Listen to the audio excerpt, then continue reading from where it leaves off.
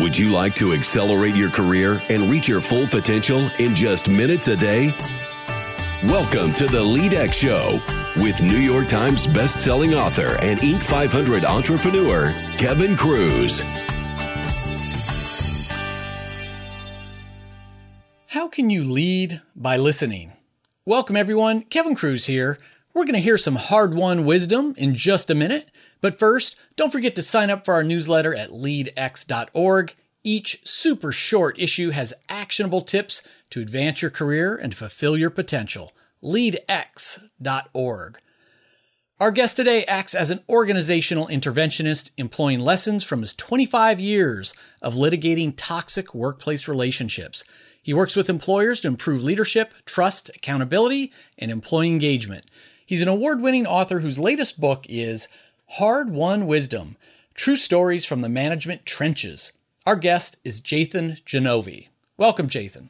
Thank you. Thank you, Kevin. Happy to be here. Well, we're delighted to have you on, and I love your book. It's filled with not just great stories from a learning standpoint, but you're an amusing writer. There's a lot of humor in these stories. I was laughing a lot, and I really enjoyed the read. Well, thank you. I mean, if you can't laugh, forget about it. That's right. So we're going to talk about hard-won wisdom in just a minute, but first, will you share with us a time when you actually failed, maybe early in your career, and what did you learn from it?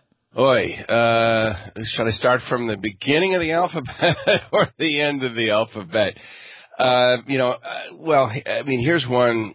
Well, I'd like to say it was the beginning of my career, although in a certain way it was as I was transitioning out of the practice of law. I call myself a recovering lawyer now, into more of this interventionist, which can include consulting, but a lot of executive coaching. And this was me as an executive coach. And this was clearly a failure with, I think, some important lessons. I was working with the CEO of a large company, somebody I'd worked with over the years, well before he was CEO. In fact, I'll just make up a name, we'll call him Bill, had on multiple occasions said to me and others that without Jathan's coaching, I would not be CEO of this company. It's very gratifying, very ego-inflating, and yet now I'm working with him where essentially he runs the show, and he's the chairman of the board. I mean, it's his company. And I learn that some problems have set in that I don't think he's aware of. And mainly, it's that his vaunted approachability and open door policy and value, that in fact it's perceived differently by others in the company, that in fact there is some fear and intimidation, and that door is not nearly as open as he thinks it is. And so I attempted to share that with him and to talk about a game plan of how to align what his principle is, what he says he wants, with how others truly perceive it. And he became very defensive and immediately pushed back. And I pushed the other way. And in the course of our back and forth, he said, I don't intimidate people. I don't cause fear in people. I don't do it at work. I don't do it at home. And if you don't believe me, ask my wife. Well, I took him up on that, and I actually involved his wife and adult children in the discussion. And I've done that in other cases, although a much more nuanced way, which, if appropriate, we can talk about. Well, suffice it to say that not only did his wife and children support my position, they capitalized that on an opportunity to say some things to husband and dad that they had clearly felt for a long time, but had repressed expressing. The result of that was my immediate termination, if you want to talk about firing, immediate discharge from my engagement working with him, working with his company, having anything whatsoever to do with him, I should add, by the way, that over the years, in addition to the professional relationship, we've become personal friends. That ended abruptly as well, and indeed, I'll never forget the manner in which I was fired with 3 choice F-bombs lobbed my way. So, as you might imagine, a very, very painful experience, one that even though this is years later, still causes me to wince when I recall it. In terms of lessons, and lessons, I think there's 3 that have helped me going forward and maybe have helpful to your listeners. The first has to do with blind spots. We all have blind spots. How we see things versus how others see them. The higher up you are and the longer you're there, the greater the blind spot. And when you're the CEO, you're the person in the corner office. Okay, everyone answers to you, you answer to no one. The danger, that's where the blind spots tend to be greatest. And indeed, often with people in that position, their biggest blind spot is that they have blind spots.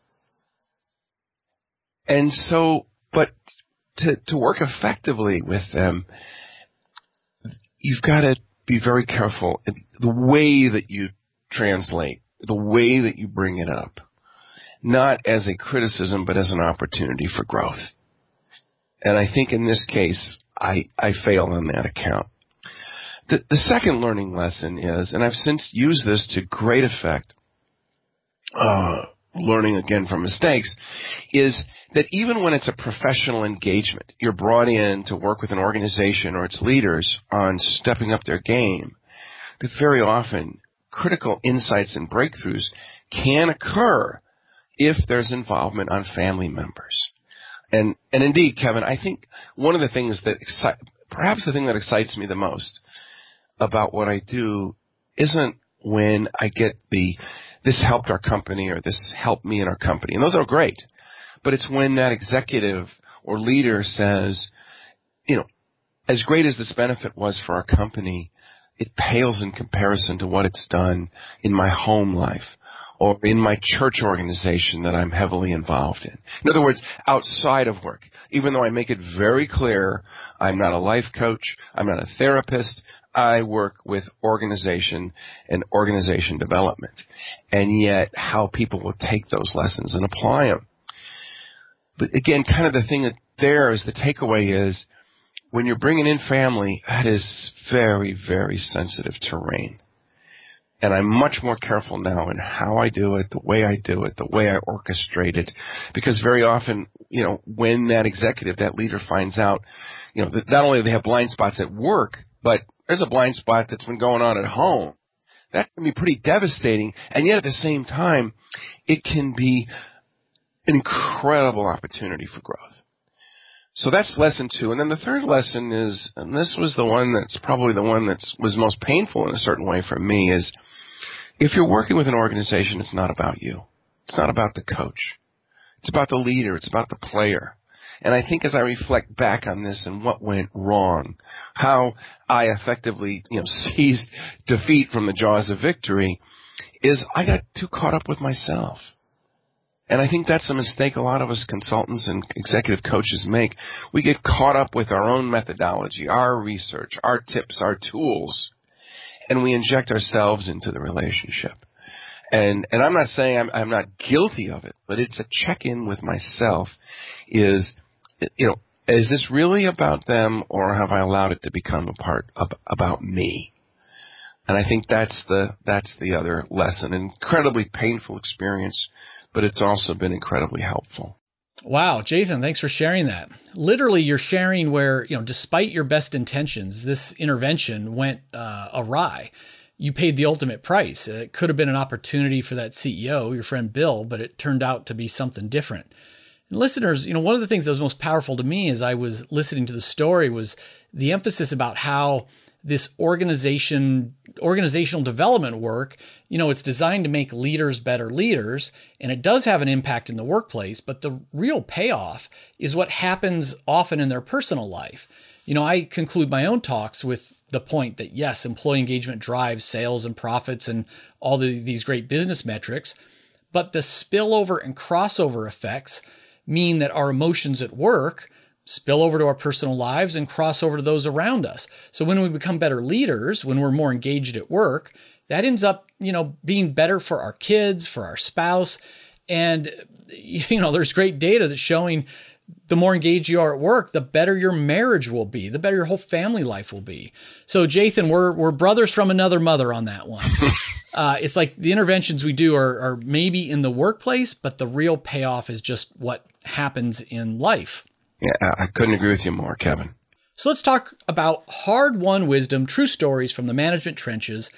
And I love acronyms. I'm always forgetting things, so I'm always making silly acronyms or little mnemonic devices for myself. And you have a couple here that are really interesting. I dog-eared those pages. And you say that when it comes time to make an apology, we need to remember to use the Midas touch, M-I-D-A-S. So what is that? Well, the Midas touch was me trying to come up with something that I could help people, and as my wife would say, maybe help myself, so that I didn't screw up, or they didn't screw up an apology. So they made the apology, that's step one, but then B, they didn't screw it up. And I played around with various things, and then this one had stickiness, and so that's the one I've stuck with. I won't share with you the various other predecessors to it. But it seems to work. And indeed, sometimes when I speak to groups, I say, when I'm about this topic, I say, I think I'm owed an apology.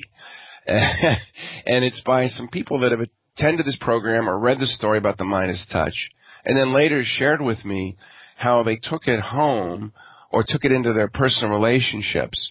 And a significant other that was headed toward either becoming insignificant or significant in a very different way, how it reversed course and ended up at the altar. And I haven't received an invitation. My feelings are hurt. So I think I'm owed a Midas touch apology. But it's basically a simple device to organize and deliver it. And I've actually coached people and where I've said, put a sticky in your hand and write M-I-D-A-S. And that's basically so they avoid making the but mistake. Have you ever been on the receiving end of an apology that had the word but in it? It just cancels out everything that came before. It erases it all because you know what's coming, right? It's going to be an excuse, justification, rationalization, or counterattack. But Kevin, you're an even bigger jerk. Okay? Apology accepted. And so it's basically this designed to keep the but out. And so it stands for, the Midas touch is the M is mistake. And what I say to people is, it's not their mistake. It's not other mistakes were made. Identify your mistake. And a mistake has a simple definition. That if you had it to do over again, you'd have done it different. Simple definition. I like that. Okay. Let's not debate the terminology. I is injury. Okay. Your mistake caused an injury. And the fact that nobody lost money, that doesn't matter. When somebody's upset, okay, you caused an injury. And it's not if, I'm sorry if I offended you. And it's not, I'm sorry. I had this once where it was, I'm sorry if my comment offended you. as if I should be mad at the comment, not at the person. Don't distance it. I made a mistake. It caused you injury. The D is critical in that it shows that this isn't a faux apology. I'm going to do things differently. Tell them what you're going to do differently going forward. Otherwise, how many have you been on the receiving end of an apology that, it's not sincere, right? Call up a customer service person with an issue with your wireless account and count how many times they apologize to you. Okay? How sincere is that apology? They never said what they'll do differently next time. Yeah. And so that's what I say is you got to have the D. Because otherwise you're just like calling up one of those big accounts and you're hearing that same rote trained, drilled into customer service representative faux apology. What are you going to do differently? And then the A is for amends. It's a concrete gesture that says, I really want to heal this wound. People say, well, is there a standard amends? I say, absolutely not. It might be a potted plant. One of my favorites is when I've offended, when I'm, guilty, is I'll tell people in a different city, I say, tell your spouse ask your spouse or significant other, what's his or her favorite restaurant in your city? And then give me a date, time, place. I'll call over there, and it's on my credit card. That's great. And then when they say, they usually will say, oh, no, you don't need to do that. I say, you know what? I'm not doing you a favor. You're doing me a favor. Because I feel a need to make amends. And so you having a wonderful dinner out with your spouse on me is actually doing me a favor.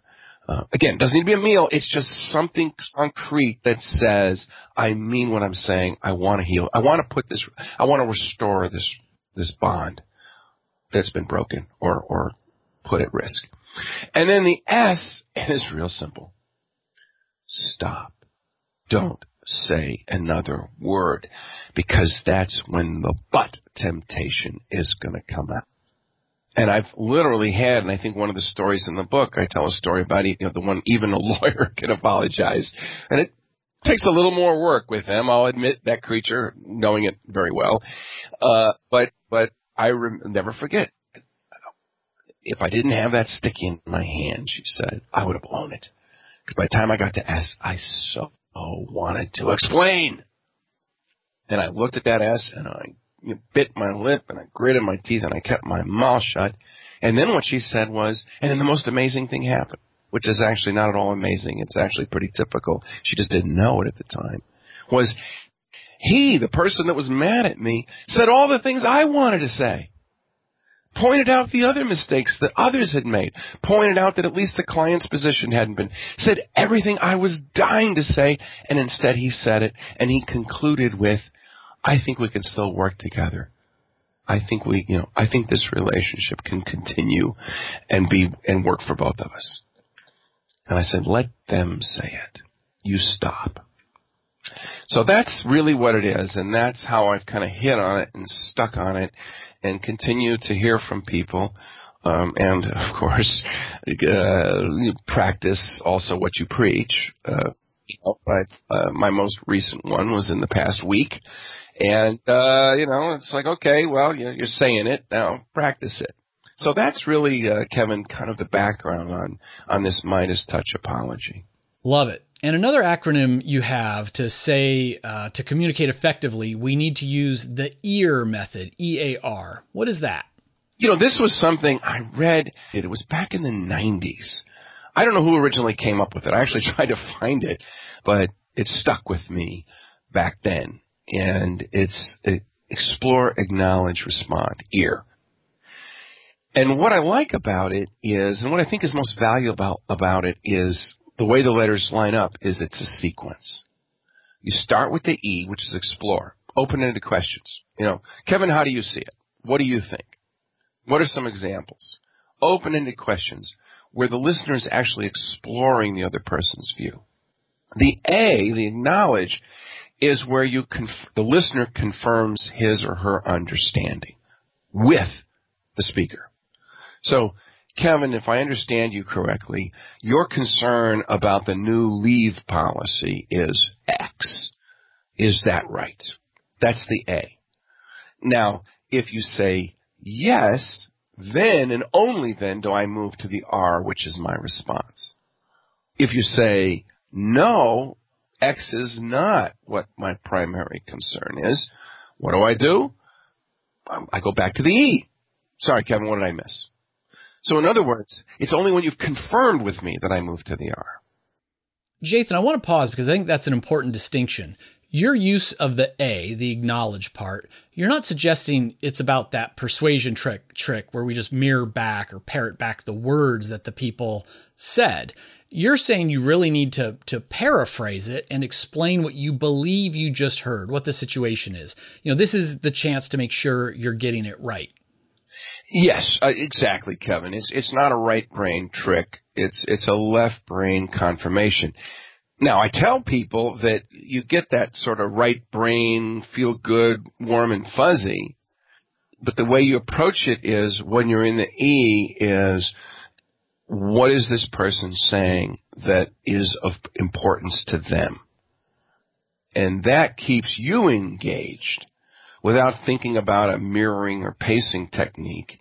Oh, I guess I better make sure I have good eye contact. Okay, I'll nod my head. Of course, where's your focus when you're doing that? Right? This makes you focus on them, on what they're trying to convey. And so I say, think of the A as kind of your quiz. The E is your homework, your study. And then you take the test.